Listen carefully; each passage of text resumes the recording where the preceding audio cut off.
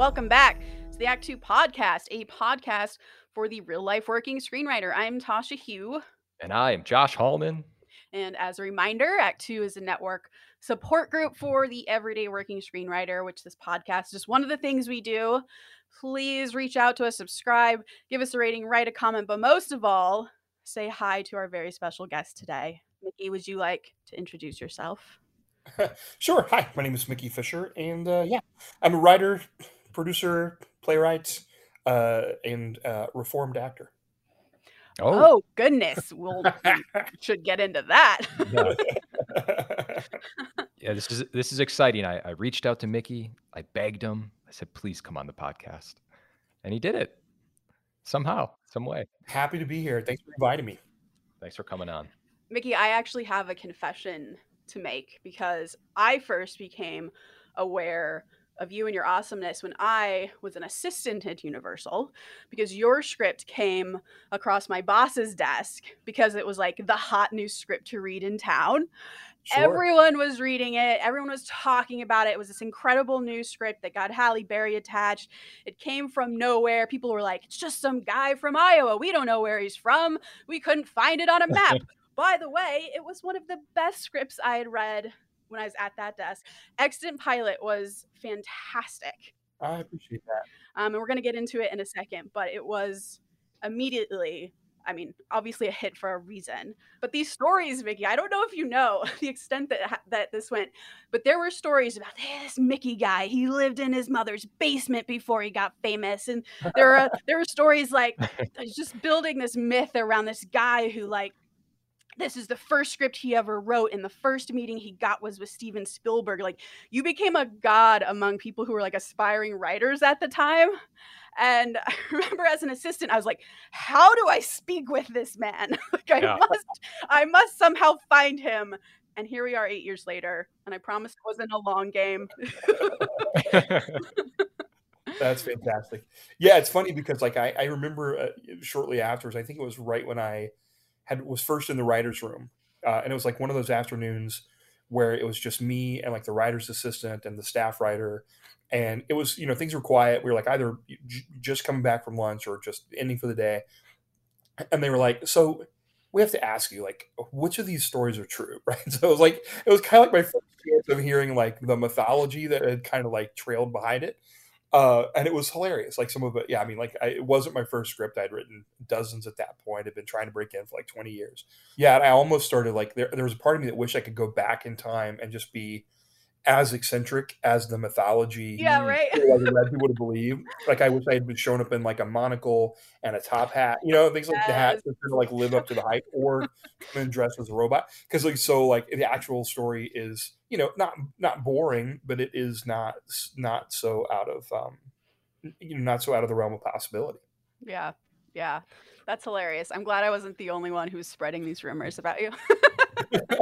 No, I love the ones that are like this is like he'd never written a script before, and all of a sudden it's like that's no. Yeah, you've been grinding away.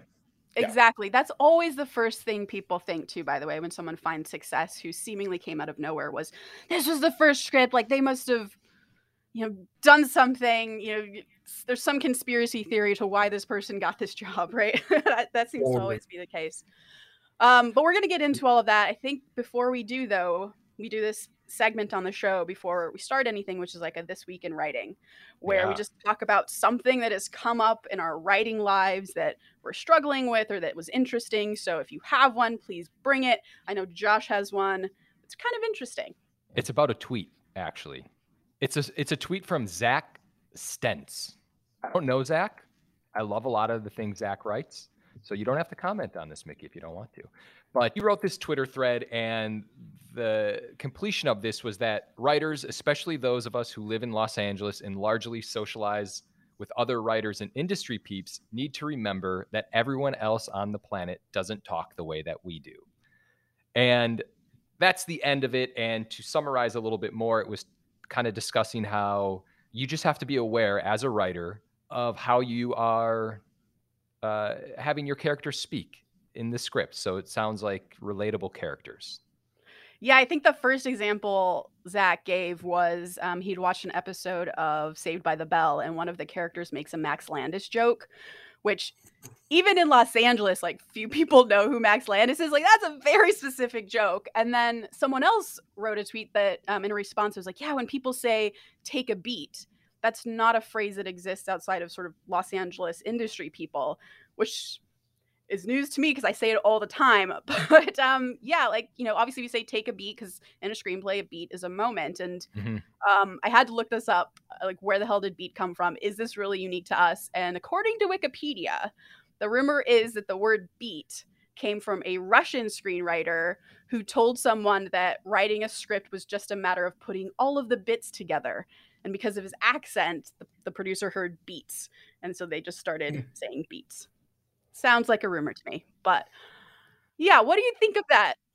You know, it's interesting. There is a thing, like I had just listened to this interview with Rod Serling not too long ago, where he kind of felt like that was one of his Achilles heels, because he said, you know, like all of his characters talked like him because they were all coming from his point of view and the things that he wanted to talk about and you know, what he wanted to sort of put out in the world. And I think that's true of a lot of writers like that. I feel like I've heard Aaron Sorkin say something vaguely similar to that recently. And so, yeah, I mean, I guess that's true if you're really like, if what's exciting to you is the sort of inside baseball thing, if that's all your references and stuff you're putting in there, it's probably not going to fly, you know, like all around the world. But to me, it's always like, it's all just rooted in the character, right? So the more that you know those people by heart, and the more different and varied they are and have their own strong POV, they're going to have their own way of speaking, and they're going to have their own references and things that are, you know, of interest and exciting to them and how they connect and relate to each other. So it just seems like know your characters is probably an easy way around that. Yeah. The Sorkin example is an interesting one. I remember watching West Wing at one point and being like, wait a second, that line sounds real familiar. And then it was in, you know, like A Few Good Men or something like that. I remember he used the exact same line, and his characters are so good and so vivid. And yet there is an Aaron Sorkin-ness across all of them at the same time.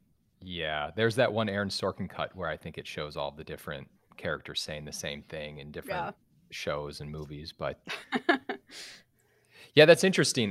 Mickey, I think you're absolutely right. Is just knowing your character, like always, what that comes down to. Because a lot of times for me, if I'm figuring out my character, it's like, you know, where's this person from? What's their deal? But I don't actively think like, how does this person speak to other people? Like, what is their colloquialisms? Yes, that's harder. Yeah. I should do that more. Which, by the way, let's back up for just 1 second. Saved by the Bell, doesn't it take place like in an LA sort of suburban high school? So they might know, like that might be populated by a bunch of industry kids. Their parents are all working. I buy that. Say, I love that. I love this show, Saved by the Bell, the reboot. They're in season 2 right now.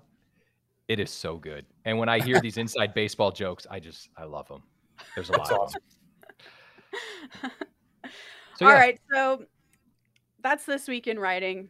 We have a lot more, but I feel like this is what we're going to get into is way more interesting. Totally. Mickey, we're going to just rapid fire Q&A you, and hopefully we can all catch up. But you obviously have a really interesting story of how you broke in. We're going to get a little bit into that and just a little bit into what it's like to be a creator, some of your experiences there, and we're just going to go. Josh, go. Take it away.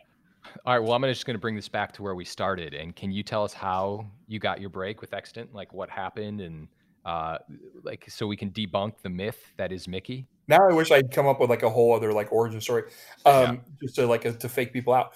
No, yeah, like I mentioned, like joking as a reformed actor, but I actually had gone to college for musical theater to University of Cincinnati's College Conservatory of Music. It's a great musical theater program, and the purpose of which is to turn out triple threats and send people off to work on Broadway. And so it was a very competitive program. While I was there, I grew up in Ohio in a very small town close to there, so it was only a couple hours away. Grew up doing theater, but loved movies and television. I was very much a 80s Amblin kid.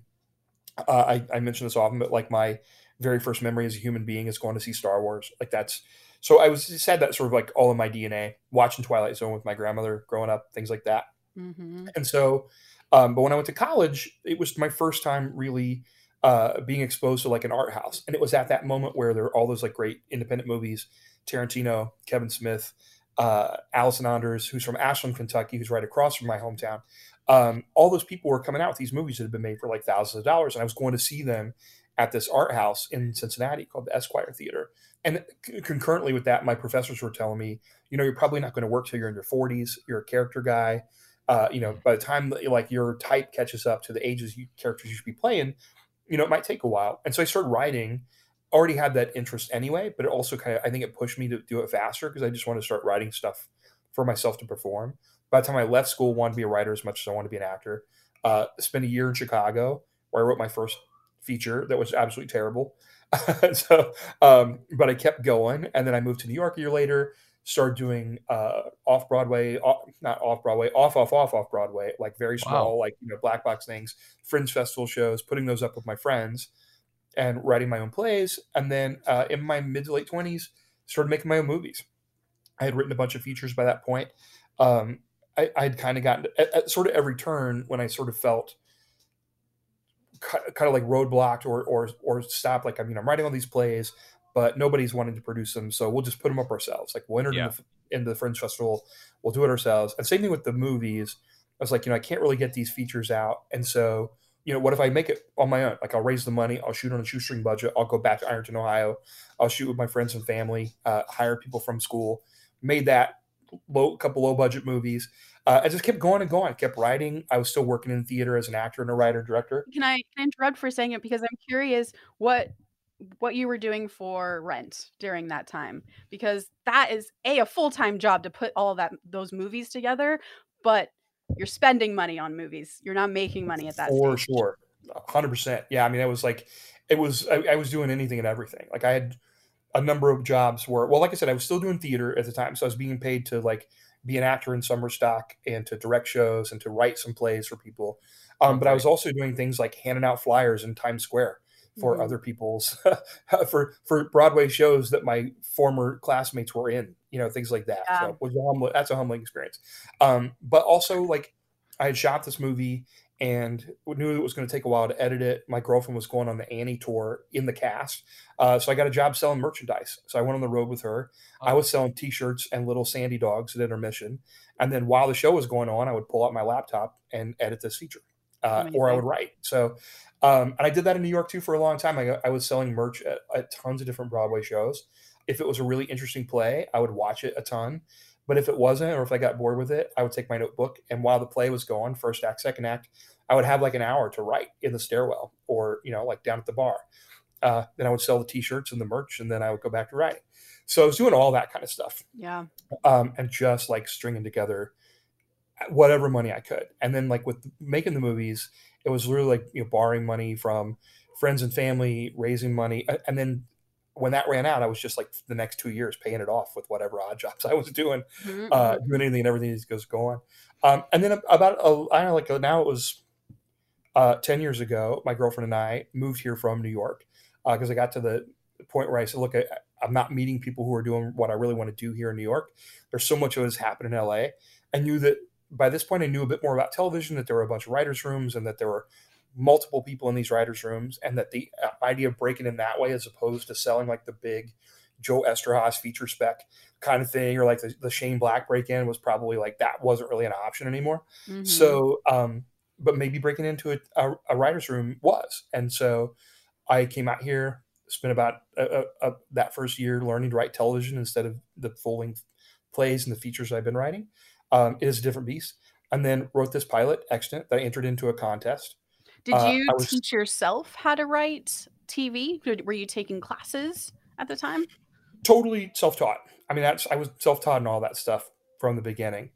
I remember even when I was in college, my junior year, going to the bookstore and finding like Screenplay by Sid Field or whatever that book was called, right? And that was step one. I was just like, I have all these ideas, but like, what does it actually look like on a page? Mm-hmm. And that was the first book that taught me that. And so, but when it came to television, it really was just, I sat down with a notebook in one hand and a remote control in another.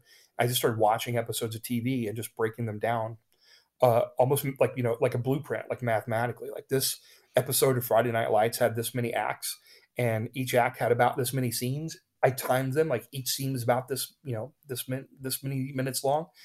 And I kind of taught myself to do it that way.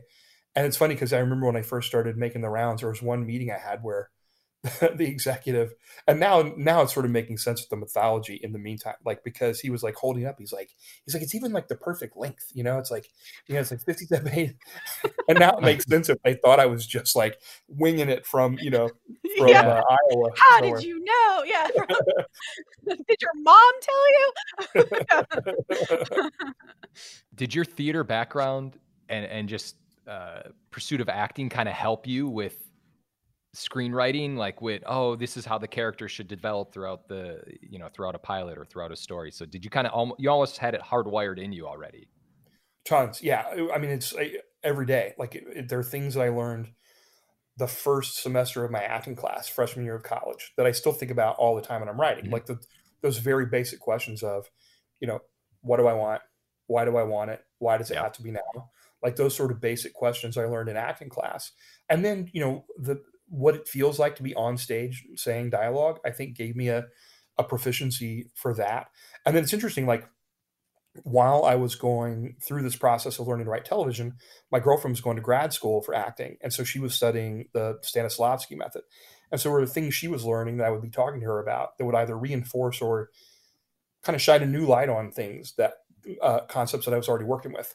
Mm-hmm. So for instance, there's the sort of concept of appraisal, sort of like a moment where an event happens and there's a moment of appraisal for the actor who's like, the phone rings, right? It's like you pick up the phone and somebody tells you that a loved one has died. There's a moment of appraisal there where you're taking in that information and then it changes to whatever new action you're going to take, right? And so that, as she was learning that stuff, and I would be talking to her in the evenings after her class, that was filtering into this stuff too, and really thinking in terms of emotional point of view in the script and like what the actor was going to be playing and how like to sort of like roadmap that for them through it. So like, I think that all came organically from being an actor, but then I was being exposed to it along the way that just kept reinforcing that stuff. Wow. Yeah, that's awesome. Wow. And then, okay, so you entered, you wrote the pilot and you entered which competition? It was the Tracking B TV pilot contest. Oh, right. Okay. So you enter the contest and then the myth begins to spiral out of control. The myth begins to spiral out of control. Yeah. I mean, look, everything, there were a number of threads that came together at the same time. So there was a whole other contest. It was a feature contest that had been held by the Writers' Store at the same time. And I had been a finalist in that. And basically what it was they took a log line from an established screenwriter, A-list screenwriter. In my round, it was Susanna Grant, who was one of my heroes. She's my WGA mentor. She's one of my heroes too. You can tell her that Mickey Fisher says hello and that he would still throw himself into traffic for her. She's so cool. Sorry, go on. She's phenomenal. I mean, I still like her work is still just inspiring. Yeah. She and I had lunch with her. It could have been more luminous that day. She's just great spirit. But that contest, they took a log line that she came up with. And you came up with whatever genre, whatever story. So I actually won that contest, that feature contest, which I think it happened like on a Friday. So they're like, hey, you won this contest. The prize is you're going to have lunch with Susanna Grant, and you're going to have a meeting with this one manager at this one company. The following Wednesday, this thing happened with Tracking B TV pilot contest. That guy said, hey, you're second place. The prize of this contest, we're trying to put in the hands of people who can do something with it. So we're going to start sending around. You may start getting some calls.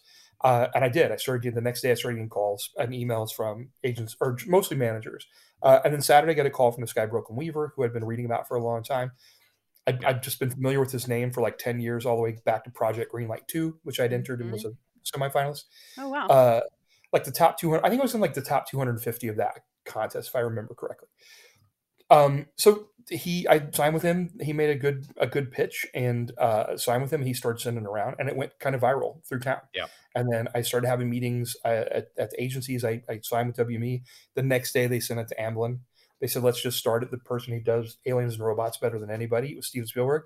And then 2 weeks later, I was having that meeting at Amblin, and then it kind of like it just took off like crazy. He really liked the script, and his executives really liked the script. They paired me with a showrunner. We revamped this overview document that I had, and then we took it out to sell it together to 9 different places, and it ended up at CBS. They ordered it straight to series, and then shortly after, we heard that Halle Berry was interested. So it was just like one crazy turn of events after another. And that could only have happened because your script is incredible. So thank you. That's sort of the, I mean, you can say luck all you want, Mickey, but it really, you know, Brooklyn found it. And to think, let's send it to Amblin, when you're such a new writer as well, the confidence they must have had in you and the material would have been extraordinary. Because that to send it to the best of the best puts their neck on the line as well. So that's pretty incredible. You know, I think part of that had to do with, like, in the meantime, and I always say this, there are some things that I say lucked into or just did intuitively. I mean, look, I firmly believe that there are the sort of two things I've validated for me. One is that if you have the right piece of material at the right time, that it will open all those doors for you. You know, if it's something that somebody's looking for, then like sky's the limit. But the other thing is it does take a little bit of luck, right? Because if any person in that chain had said, this really isn't for me, not really my taste, then who knows? Like I might not be here talking to you today. But I do think that there were a couple of things I did that made me ready for that moment. Not just the 20 years of work ahead of that time. I was old enough. I really knew who I was. I was 40. I was 39, getting ready to turn 40 as we were taking out the cell. The other thing was that I sort of instinctively, because I really love the story, I wrote an overview document for myself that was essentially like a pitch document. And I even wrote a second episode that was like fan fiction of my own unproduced pilot. Mm-hmm. So when I went in for these meetings, I had it, like, first of all with Brooklyn and then with the agency, at every meeting, it's like, oh, I think this guy sort of knows what he wants to do with this and has a vision for the show and knows himself and has been doing this long enough that I think there was a confidence, hopefully, that came across. Like I really felt like, okay, I'm ready. Like this is my moment. Of course, inside I'm like terrified too. And there's the other voice is like, you're not ready for this. That's actually what my big question, my next question is for you is like, you came from New York, you're now in LA, you're teaching yourself screenwriting, and suddenly here you are being thrown into really big meetings and you're starting to take gen roles. Were you terrified? Were you excited? And your point about being kind of older and more confident just in who you are is a big one. But take us through your mindset in those early days when you're first starting to take these meetings. Sure. Yeah. I mean, it was all the above. It was like terrifying, but also exhilarating to find yourself on those studio lots and to be driving past the Star Wars mural on the Fox lot or whatever, or you're walking under the rainbow at Sony. It's still my hobby to this day to walk around and look at the plaques on the stages and be like, oh my God, like The Godfather was shot right here on this stage. Like that stuff is always so cool. And then you're in an executive's office and you're talking to this producer who's made some of your favorite movies. And then you look to your left and there's, Wilson, the volleyball from Castaway. Like that stuff is like so super cool and so exhilarating. Or if like, you're going into 21 Laps or Bad Robot, they're these like super cool offices, and you finally feel like you're in Willy Wonka's chocolate factory. And then on the flip side of that, there is a little bit of that imposter syndrome, that fear of like, I shouldn't be here, and at any moment they're going to figure it out. I'm going to get escorted off the lot. Yeah, I mean, there are things that happen to you along the way too that can cause you to really like question your impulses and your taste and your choices, things like that too. And can we narrow in on something like that you can recall? Yeah, sure. I mean, I really do feel like at the end of season 1 of Extant that because I've been like, I got very fortunate in the early part of the process that enough people really liked that pilot script that it didn't change a ton by the time it was shot.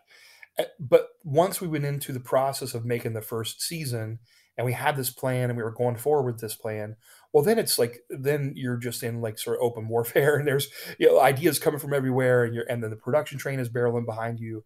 And so you're making choices, you're making creative choices for the story based on all these other things now that aren't necessarily just about like, this was my vision for where this is going. And I say my vision, but it's like once the writers came in and the showrunner came in, we had a fantastic writer's room and a great showrunner and really smart creative producers and even and I'll say everybody, like the execs, everybody's trying to make a great show.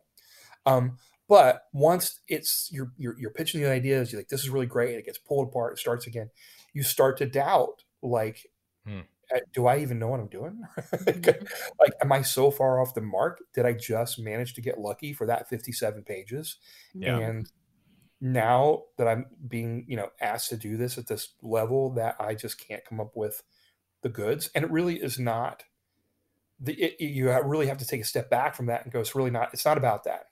It's just that about now you're in the middle of the machine and subject to all the things that the machine needs and requires of you to produce an episode of television. And so my way sort of around that was every weekend carving out time to write something new that was totally my own, that wasn't subject to criticism or rejection from anybody else. It didn't need anybody else to give me permission to write it.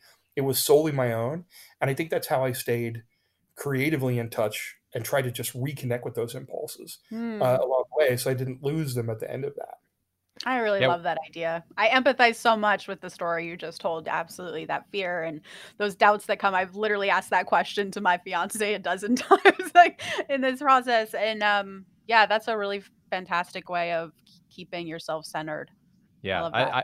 I love this too, because it sounds like you just knew that you had to always keep going, even from when you were starting out. It's like, just keep going. Because a lot of times especially when you're writing, you can hone in on one feature, one thing, and you're on it for like a year. And before you know it, your life is going by and you're like, what the, and you're listening to other people, you're not listening to yourself. And that's a good lesson. Just keep staying in touch with yourself.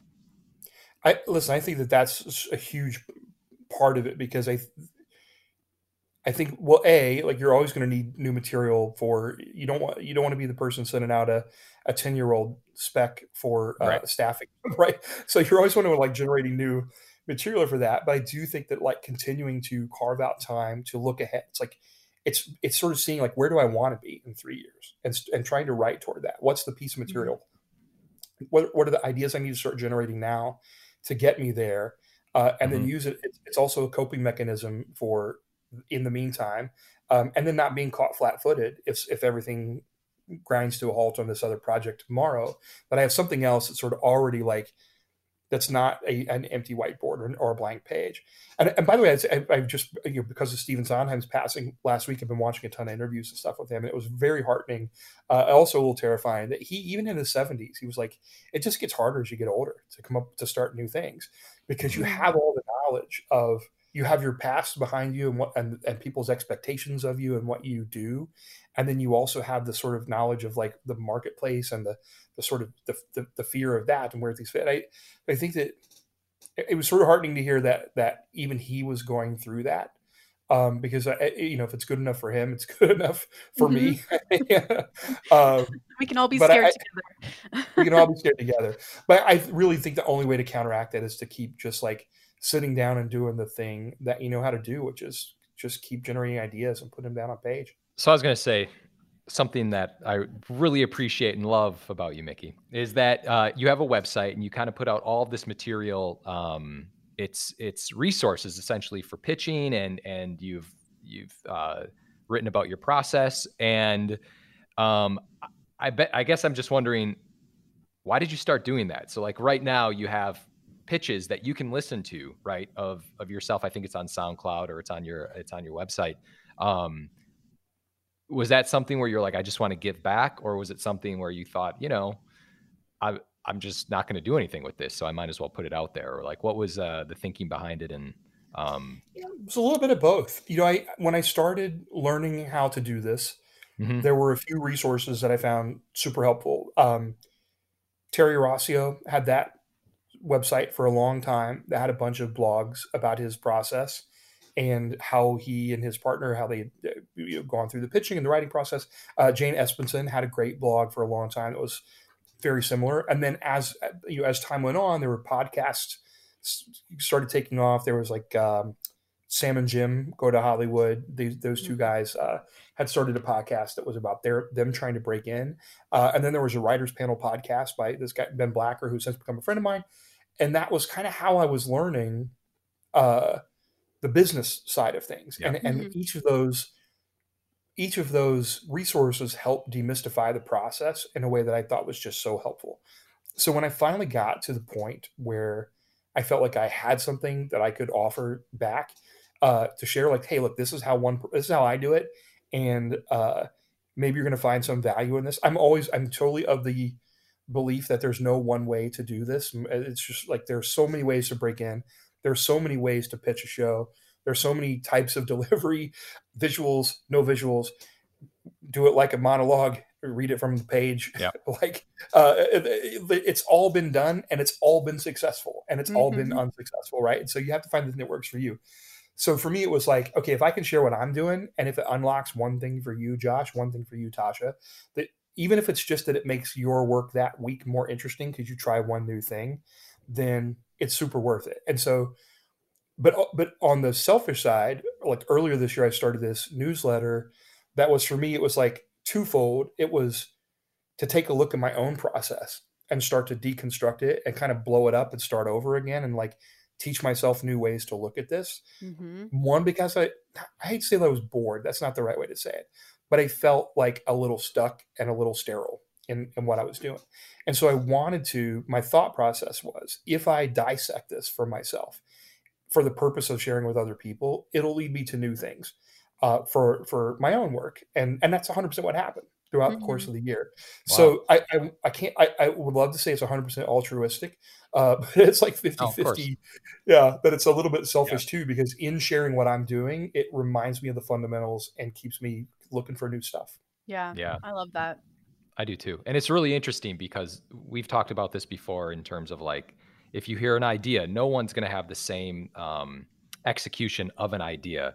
And I'm a big proponent of putting ideas out there and talking about it and getting things going. And so that's why I really like hearing that you're putting like pitches out. And it's like, some people are afraid to do that. They're like, I don't want to share my process. I don't want to share my secret sauce or anything. Yeah, I understand that too. I totally get it. And there are people, I mean, I think it would take a level of, I would say like, I've been mischaracterized, but for me, it would take a belief of like, this is so special that if somebody heard it, they would be so desperate to steal it, and they would execute it at such a level that they would find success with it.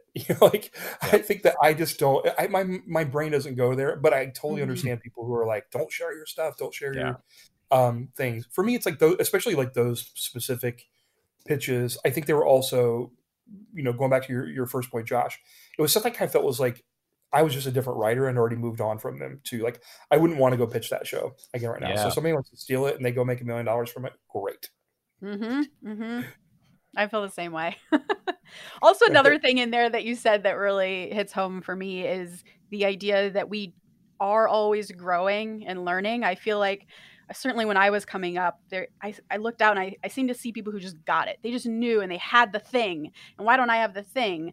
But the thing, and I think what your story illustrates so well, is the thing is something you teach yourself, that you grind forward constantly. And you are always very aware that I can be not better necessarily, but just different. I can grow. And I think that's something we always teach on the podcast or just talk about.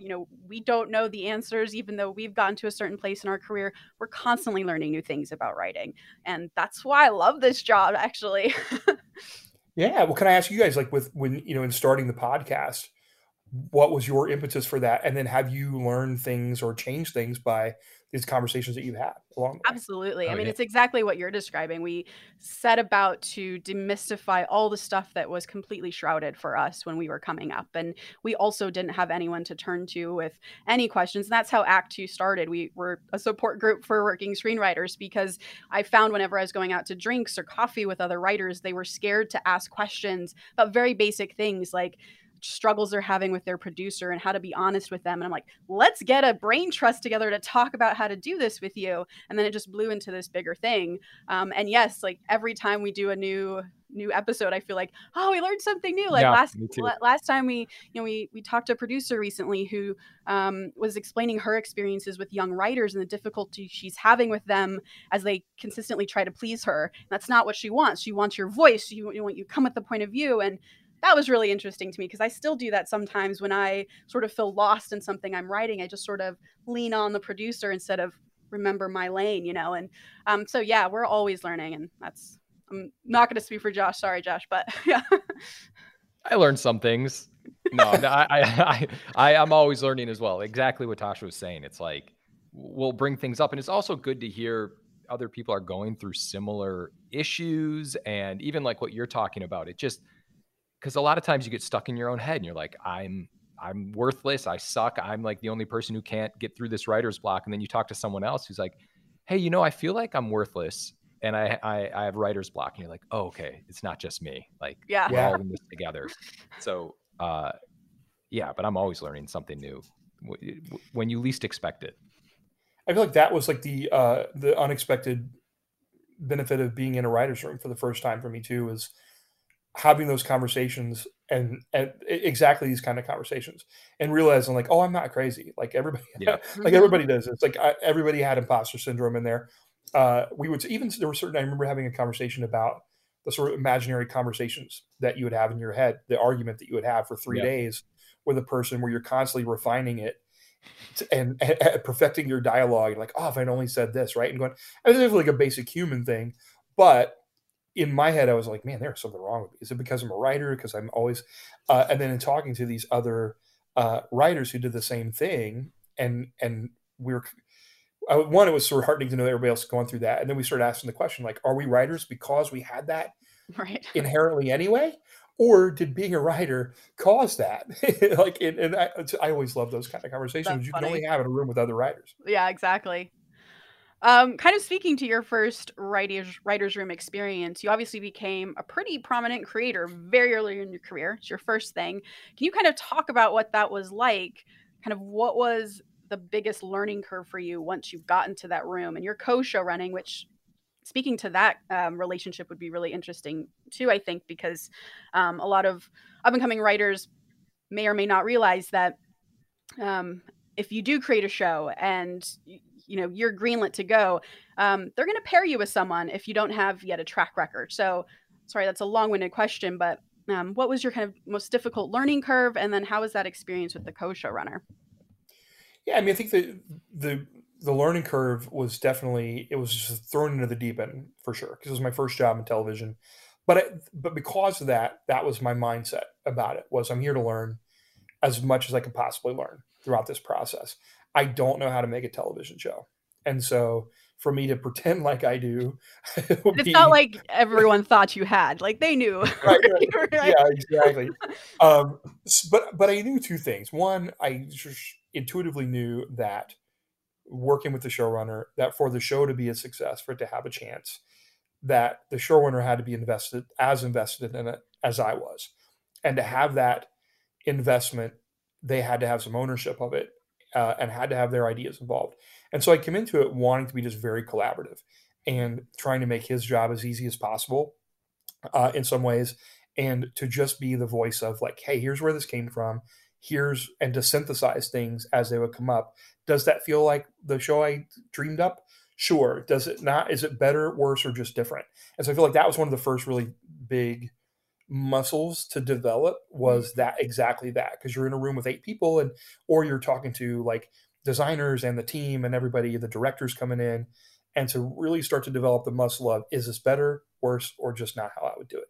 Mm-hmm. If it's just not how I would do it, then it's probably something I can give on, and gives that person some ownership of the show, and gives them and puts their ideas and their soul into it, Mm-hmm. And on a practical level, like I'd never written outlines really before. Like my own scripts were just mostly bullet points, and I would know a beginning, middle, and end, and I would have sort of bullet points of scenes and sketches, but I'd never written like a real 15, 20 page outline of the story in prose form. So learning that was pretty fast. And then just being in a writer's room, those first few weeks of being in there talking all day long with 8 other people was mentally exhausting. I'm still mentally exhausted. Mm-hmm. I still, when I come home from a day in a writer's room, I don't want to speak to anyone until the following morning. Yeah. So that was all interesting to learn. But I love it. And I do feel like I love it, but I also need the other time too, which is just me, myself, and I, with a pen and a piece of paper or my laptop, and just generating things on my own too. I really find that I need both of those in order to like feel balanced. How in the world do you find time to do that while you're creating and show running a show? Listen, I'm coming from a place of privilege with that. I do not have kids. I have a dog, right? So like people who have children, people who have those kind of expectations on them, those kind of responsibilities, have a much different situation. But for me, it was mostly like, okay, I've spent the whole week making the show, and I want to hang out with my friends and family. I want to hang out with my girlfriend. I want to do fun stuff over the weekend, but I need to have like a little bit of quiet time in the morning, and then at some point, I need to carve out 2 hours for myself to just sit down and tune out everything else and just connect with the, like one new thing, one idea that is to do the thing that I find the most joy, which is like connecting ideas and putting stuff together. And so it takes some discipline, and I'm not always perfect at it. I'm not one of those like you have to write every day kind of people. I just don't think that's healthy. If you're one of those people, great, but you're not less of a writer if you don't do that. And so there are plenty of times where I'm like, I really should write today, but you know what? I'm going to walk my dog and I'm going to go play pinball, and I'm going to give it up for the day. Like, I'll wait till tomorrow. Are you going to 82 to play pinball, right, Mickey? Yeah, for sure. Hell yeah. That's our spot, man. Yeah, we always go to 82. Awesome. Yeah. I'm sure we've crossed paths there before. We would not have known it. I'm happy you didn't see me at 82. I'd be like, hey. You know what's really funny and / depressing about what you just said is during that you were like, I'm fortunate I don't have kids, this and that. My little girl ran outside here, and I was like shooing her away while you were saying that exact thing. And I was like, didn't know what was going on. So, well, by the way, I want to just clarify. I didn't say I'm fortunate that I don't have kids. I was. Oh yeah. Yeah, that wasn't the word you used.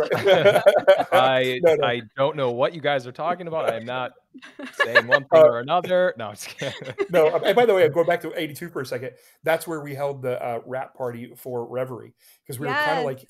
We were sort of like barreling to the end, and we hadn't planned on like an actual rap party. And Sarah Shahi was like, I really want to do something with the crew. And so we just threw this impromptu rap party at Bar 82. I called them. They said, sure, bring everybody down. And so for like 3 or 4 hours, we were all just hanging out, playing games and drinking and having fun. So yeah, I love it. You're our people. You're our people. We go every time one of us makes a sale or anything. That's the bar we go to celebrate. So we'll see you there next time. Well, I don't know if you guys ever make it over to Hanks. That's another one of my favorite. Or Hanks, that's the fictional version of my brain. Waltz in Eagle Rock is another great pinball bar. I don't even know of it. And Barcade in Highland Park is great too. Awesome. Yeah, we'll have to hit all of those. No, I always 82. All right. I just want to highlight one thing that you said, because I do think it's very important, and it's not a question, it's just a lantern. You said that when you first started as a creator that you weren't afraid to ask a lot of questions. And I think that's a big barrier for a lot of people, is they get so scared. I still do all the time, of like feeling like you have to know everything, because you have to create this front for producers in order for them to have confidence in you.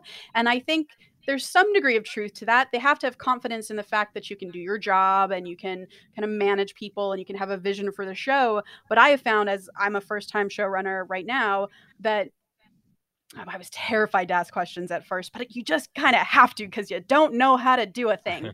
And so you ask, and you actually get a really honest answer, and people are super understanding, and it's now made me very unafraid to ask questions. And I think that's something I would love for other people, like for younger Tasha, to have been able to let that go a lot sooner, so just want to hang a lantern on that, because that's really interesting that that's the thing you pointed out.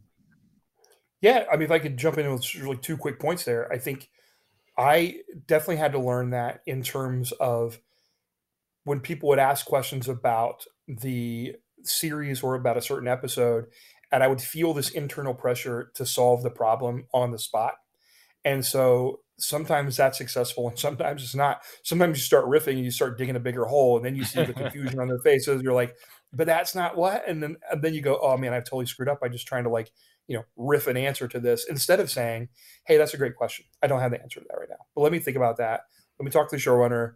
Let's work it on the writer's room. Or if it's in a pitch situation, I've been in the pitch situation where they'll ask a question at the end of the pitch, and I'll go, that's an aspect of it I hadn't thought about yet. That's a really great question, but given a little time, some really smart people, I will come up with a great answer for that. Mm-hmm. So that's great. I think, and then part 2 of that is on the set of the pilot shoot of Reverie.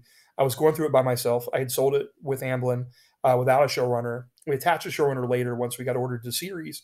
But during that part of the process, we were going through looking at all of the it was like a makeup and hair presentation, which is not my strong suit. And so, and like there are certain, I think they had a detailed presentation of makeup, hair, and wardrobe. And I was kind of just at a loss, right? And so pulled one of the Amblin guys aside, and I was like, look, he had stepped up and had said, look, let's do this, this, and this. And afterwards, like, how did you know how to do that? I like, that's a part I feel so bad because I just didn't have any. He's like, nobody expects you to be great at all of it right now. Just focus on the things that you do really well. Focus on the script. Focus on working with the actors, talking to Jama, the director. That's what we're here for, to help, fill out those things. And so, but in listening to him and then picking his brain about it afterwards, why did you ask for this? Why did you do this? I learned, and now I have that going into the next thing. So yeah, and you don't get that if you put up a facade of like, I have all the answers, I alone can fix it. Like we've heard that that's not a recipe for success. Absolutely. Can I ask you a quick question? We won't go too much longer, so we'll rapid fire. This is kind of a heavy question though, so I don't. Yeah. What is your pitching process like? Or like, how do you get prepared for pitching? Like, do you have a general process that you get into when you're getting ready for a new idea? Yeah, I mean, for me, it's so much about just continually asking questions and refining the process. Like, who is this character? Who is it about? What's interesting about the world? Is there a clear, communicable engine to the show that's going to drive it for 30, 40, 100 episodes, maybe? And is there a place for this show right now? Do I know that it can fit somewhere? Is there a role that I think an actor would love to play at the heart of it? And if not, how can I make that more interesting and more appealing? And so it's a constant question of refinement. And then what I tend to do is think about external goals. What does this character want? What are they trying to achieve? What's that engine, that plot engine of the show? And then what's the internal obstacle to that? What's the emotional story that they're going to go through? Until I have those two big questions answered, I don't really sit down to write the pitch. And then once I do, and coming up with like the breakdown of the pilot and what the series is, when I start working on the pitch, it's always follows the same kind of roadmap, which is, where did this come from? Like, what's my personal way in? Talking a lot about the themes. Why is this important to me now? Why do I think this is going to resonate with the wider audience and the world at large? A lot about the character. And the longer I do it, the more I rely on character, the longer that goes. And then jumping into the pilot and then the series. And also, like, as I go further along, like, my pilot section of the pitch gets shorter. And I think early on, before I really learned how to do this from the excellent showrunner, from Greg Walker, I would focus heavily on plot and less on character. And so one of my big, huge lessons was like, oh, you got to pitch from an emotional point of view place. This is so much about character. It's about their emotional story. It's about the other characters and their dynamics, their relationships, how those things grow and change over the course of the series. And so I tend to spend most of the real estate of that talking about those kind of things now. And then here are some cool twists and turns. Here are the cool tentpole moments, and a couple of brief sentences about where this is going from here, setting up further seasons. And then once I have that, I'm one of those people, I like to rehearse it like a monologue, because I started as an actor, and so it's very natural to me to just like, it's a little bit like a one-man show. And so again, there's no one way to do it. There are other people, I have friends who've gone in and just literally read from a page and sold their show. And I've had people who've gone in with a whole visual song and dance and have sold their show. And then all the above who've not, right? For me, what tends to work best is I know it backwards and forwards. I've rehearsed it 20 times. And so in the moment, I can be sort of nimble. If questions come up, I can bounce from section to section. I can field questions as they come and always get myself back on track without generally having to look at much. So that's really kind of it for me. And I think that's worked so far. And it's and also having those constraints gives me a way to fit all that in that little period of time. Do you bring an iPad with you? Do you bring printed pages? What do you do when you go to pitch? I generally bring printed pages, and I'll hopefully not have to look at them too much. If I do, I'll backtrack. But my goal really is to, one of the things I love about it, it's like, this was a thing from I've heard from my acting days, which is that when you go in for an audition, that's your chance to play the role. It may be your only chance to play the role. So when you go into pitch, this may be your only chance to tell this story. Yeah. It may never be heard outside the confines of this room.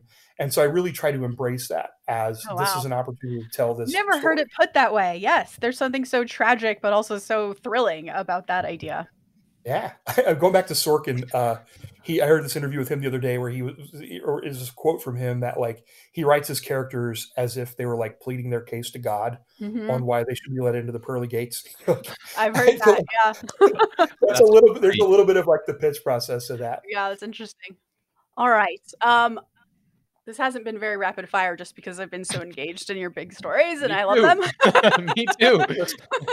I'm also very like Slow fire.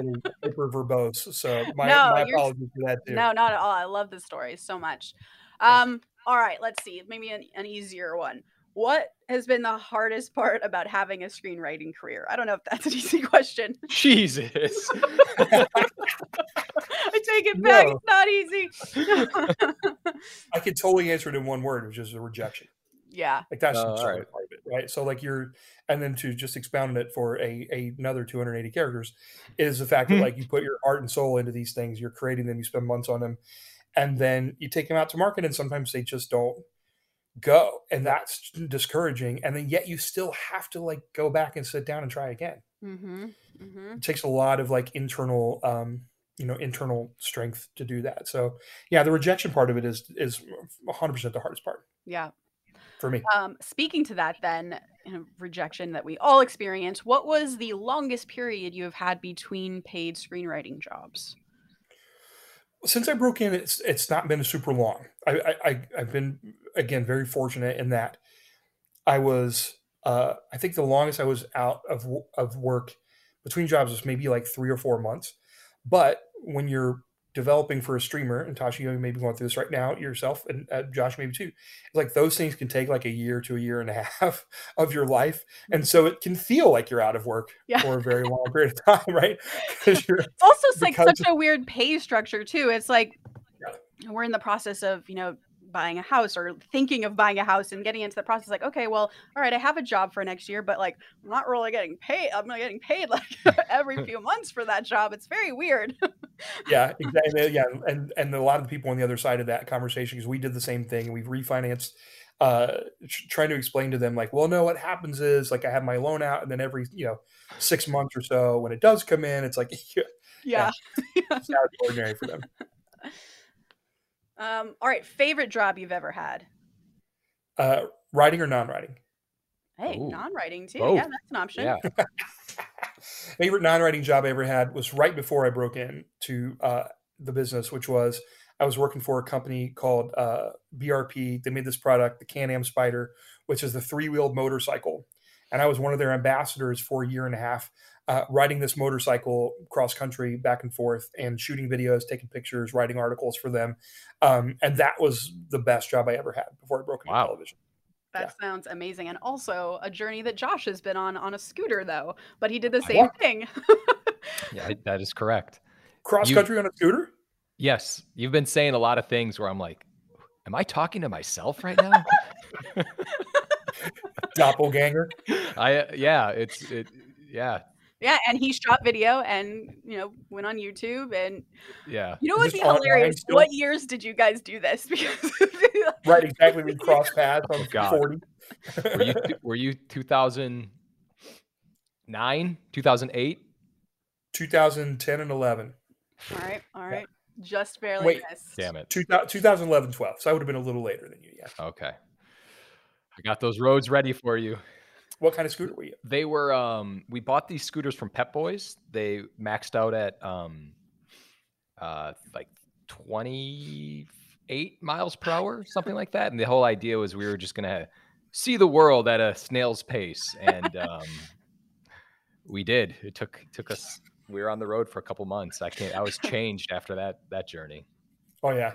It's like I was my first time riding it. I picked it up here in LA. I was going to ride it back to Ohio. And they had this whole event for us here in LA where we, the ambassadors, we were all given our Spyders. And I was like, well, I want to ride mine back to Ohio. And I thought I would do it in like 3.5 days. It took me 10 because that first day I only did like 3. I rode from here to Vegas and I was so sore. It was so punishing. Oh, wow. And, I actually know what a Spyder is too. That's when you said that. I was like, I have a visual of this. I know exactly what you're talking about. They're so fun. I really love them, but I had to give it up because I just wasn't riding it as much. And I got a little burned out, I think, from riding so much those couple of years. They're dangerous too. Every once in a while, you can get into a pretty close call, and you're like, "What am I doing here?" I do have one more very important question. Do you have a Steven Spielberg anecdote that's like reinforces my love of Steven Spielberg? Yeah, I mean, it really is. He for me lived up to everything I would hope that he was going to be.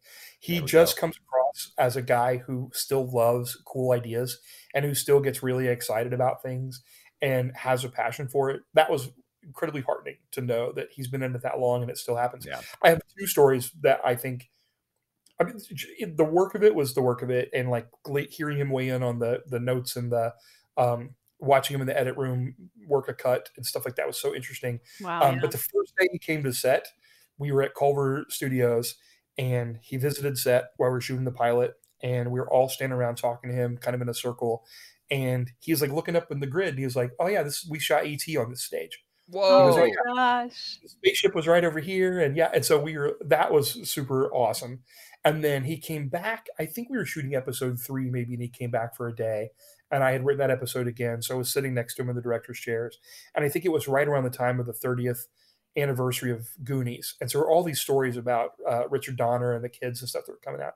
And one of the stories was about how Steven Spielberg, as a prank, like at the end of shooting Goonies, Richard Donner, all he wanted to do was get away from these kids and go to Hawaii for some peace and quiet.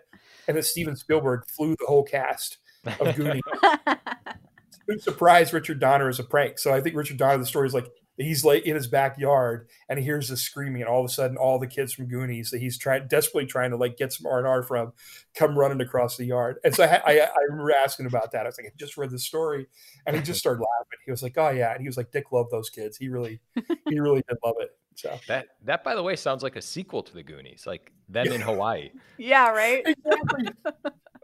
Hilarious. I mean, Mickey, we've kept you here for an hour. Yeah, I'm good, Tasha. What do you think? I have a million more questions, but let's wrap it up. This was fantastic. Definitely follow Mickey. Mickey, are you on social media? Yeah, I'm mostly on Twitter, Mickey Fisher 73. And there is a link to the newsletter from there if you want to subscribe to it. It's totally free. It's mostly weekly, and it's, again, just like process. It's really a process journal and things I'm working on that week. Kind of like you're talking about the writing thing of the week. Mm-hmm. It's stuff I discovered, stuff I'm trying. And so if you're interested in that, come check it out. And but other than that, just best luck to everybody and happy holidays. Thank you, Mickey. All right, the man, the myth, the legend, Mickey Fisher. All right, I have 2 quotes of the day today because they showed up on my feed and back to back, and I find this hilarious. All right, write about what you know. Being honest is what counts, trying to make the ordinary extraordinary. As your creator and a director, it's your job to make an audience as excited and fascinated about a subject as you are. And real life does that. Ricky Gervais. Second quote. Write what you know is the least useful maxim for writers. It is nonsense. You should write whatever you want. Christopher Nolan. Wow. All right, so please remember to rate and subscribe. Follow us at Act 2 Writers for more awesome writing stuff. You can follow me, Tasha, at Story Thursday on Instagram or on Twitter at Tasha 3.0. I'm on Instagram as Josh Hallman and Twitter as Joshua Hallman. And as always, the Act 2 podcast is a production of Act 2, a network and support group for the everyday working screenwriter. This episode was edited by Paul Lundquist, music by 414 Bag, which you can find on Spotify.